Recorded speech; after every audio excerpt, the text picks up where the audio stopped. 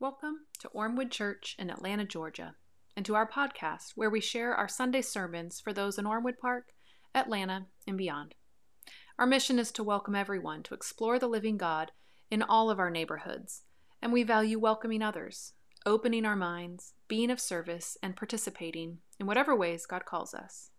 We hope you learn, grow, and find a place to belong with us. So we are in week 2 of Advent, and we are reading today from the book of Isaiah, chapter 11, verses 1 through 10. So listen now for a word from God. A shoot shall come out from the stump of Jesse, and a branch shall grow out of his roots. The Spirit of the Lord shall rest on him, and the spirit of wisdom and understanding, the spirit of counsel and might, the spirit of knowledge and the fear of the Lord. His delight shall be in the fear of the Lord. He shall not judge by what his eyes see or decide by what his ears hear, but with righteousness he shall judge for the poor and decide with equity for the oppressed of the earth. He shall strike the earth with the rod of his mouth, and with the breath of his lips he shall kill the wicked. Righteousness shall be a belt around his waist, and faithfulness the belt around his loins. The wolf shall live with the lamb. The leopard shall lie down with the kid, the calf and the lion will feed together, and a little child shall lead them. The cow and the bear shall graze, their young shall lie down together, and the lion shall eat straw like the ox. The nursing child shall play over the hole of the asp, and the weaned child shall put its hand on the adder's den, and they will not hurt or destroy on my holy mountain.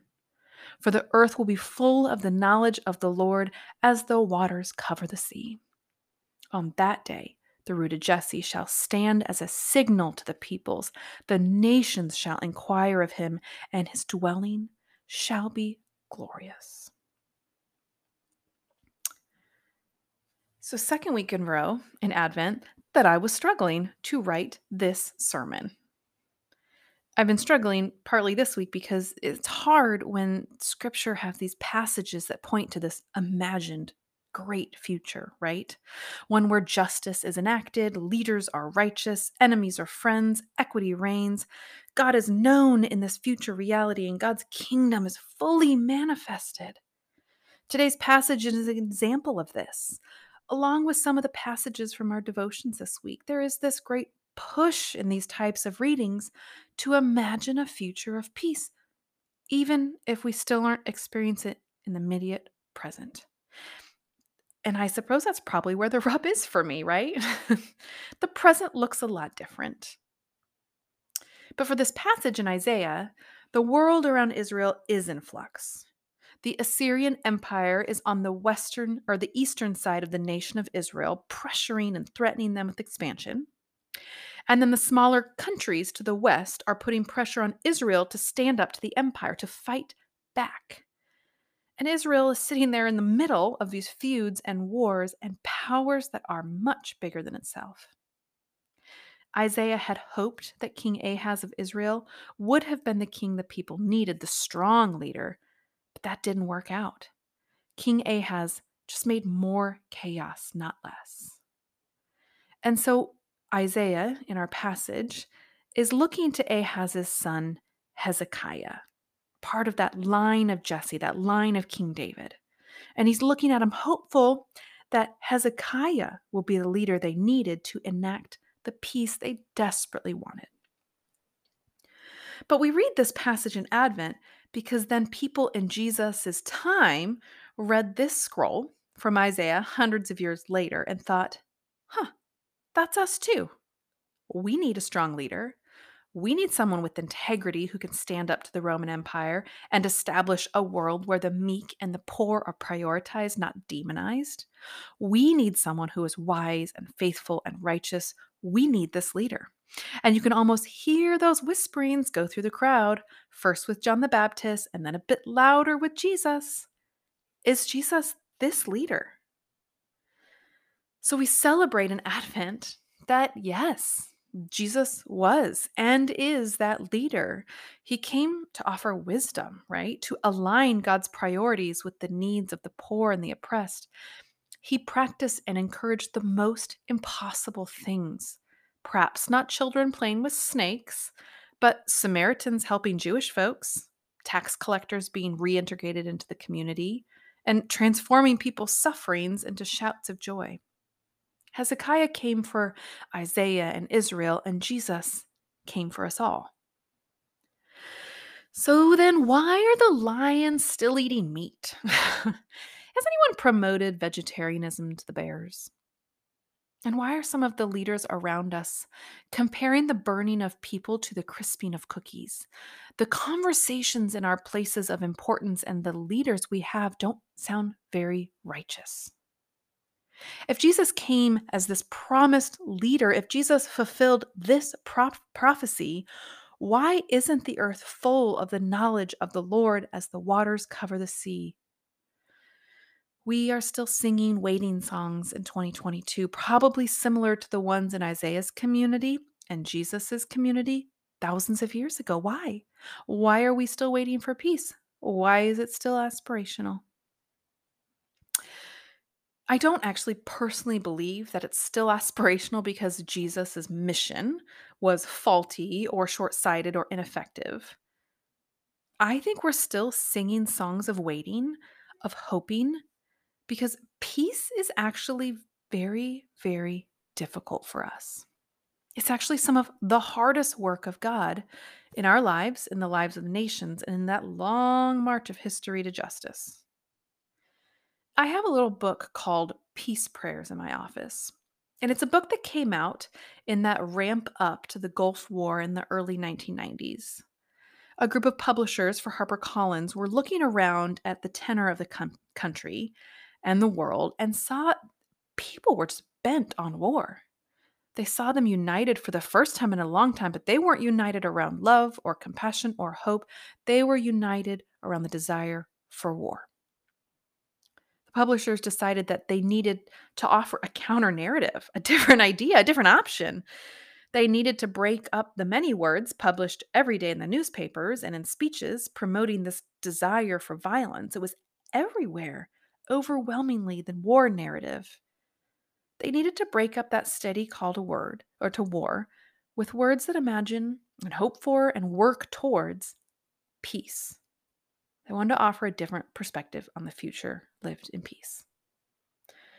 So, in the introduction to the small book called Peace Prayers, they are not naive.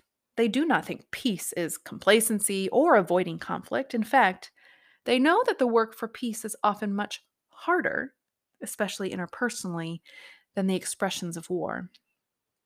In collecting the writings and the prayers and the meditations on peace from people around the world who long for and work toward and have experienced peace, the lead editor, Clayton E. Carlson, says that they found those who pursue peace have chosen to follow the most demanding and courageous of paths. Those who pursue peace have chosen to follow the most demanding and courageous of paths.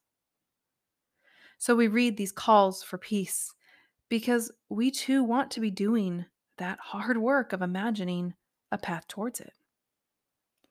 Peace Prayers first explores how peace is about facing those images of war in all their brutality. It demands this honest reckoning with the damage that not pursuing peace wreaks. And then the book offers writings on how peace actually starts within a single person, right? One willing person to do the excavating of their own desires and thoughts and conflicting natures. We must, as Simone Weil so articulately puts it, admit that we contain the seeds of every crime. The pursuit of peace must begin with us. It must start with our own internal work. But the book doesn't end there. It explores this idea that peace is actually more than just the space between wars, right? It's a whole new way of living. It's wholeness. It's shalom of God. It's a way of being in the world, not a cessation of conflict.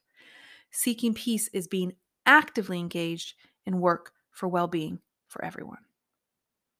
But then the book ends asking the question, what exactly is peace? What does it look like? What does it feel like? And this last part of the book is kind of their equivalent to our images of lions and lambs and cows and bears and wolves and lambs in the passage from Isaiah. They speak into existence. They offer the alternative image of hope, not war. I think this book is the brutally honest work of a group of people who, like Isaiah, realize that hoping in peace, imagining peace, setting our goals as peace is an important part of birthing it into fruition.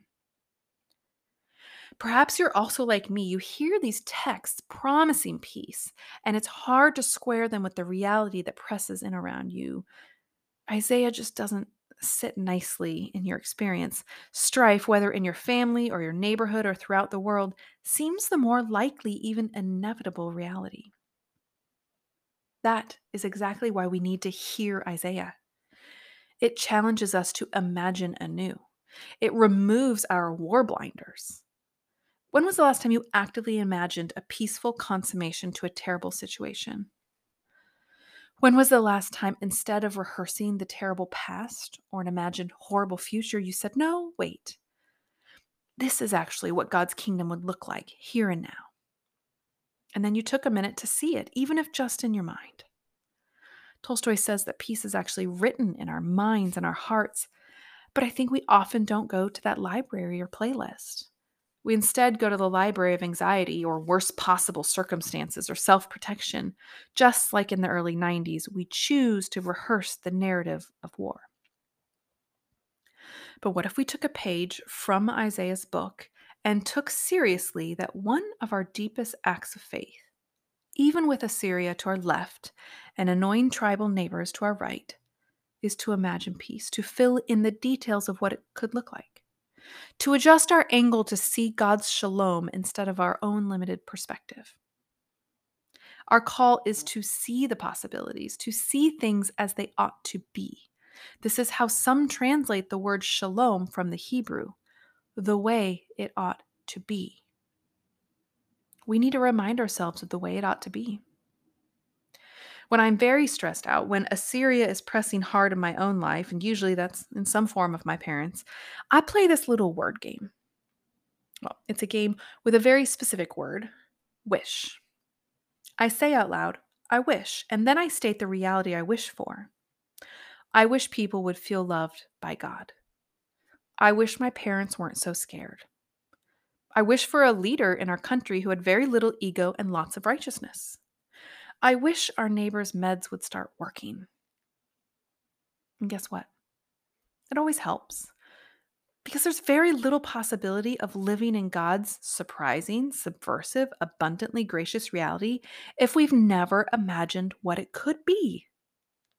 Isaiah knew that when what we can imagine, we can build. What we can imagine, we can recognize when it arrives. What the Spirit sets aflame in our hearts and imaginations, the world can then enact with the coming divine power. This is what we keep awake doing all throughout Advent, imagining and watching for all the different and diverse inbreakings of God's shalom, so that when the time arrives, we can just shrug our shoulders nonchalantly at our neighbors and echo the lines of Mary Oliver's poem that Catherine referenced in her devotion this week. Only if there are angels in your head will you ever possibly see one. Amen.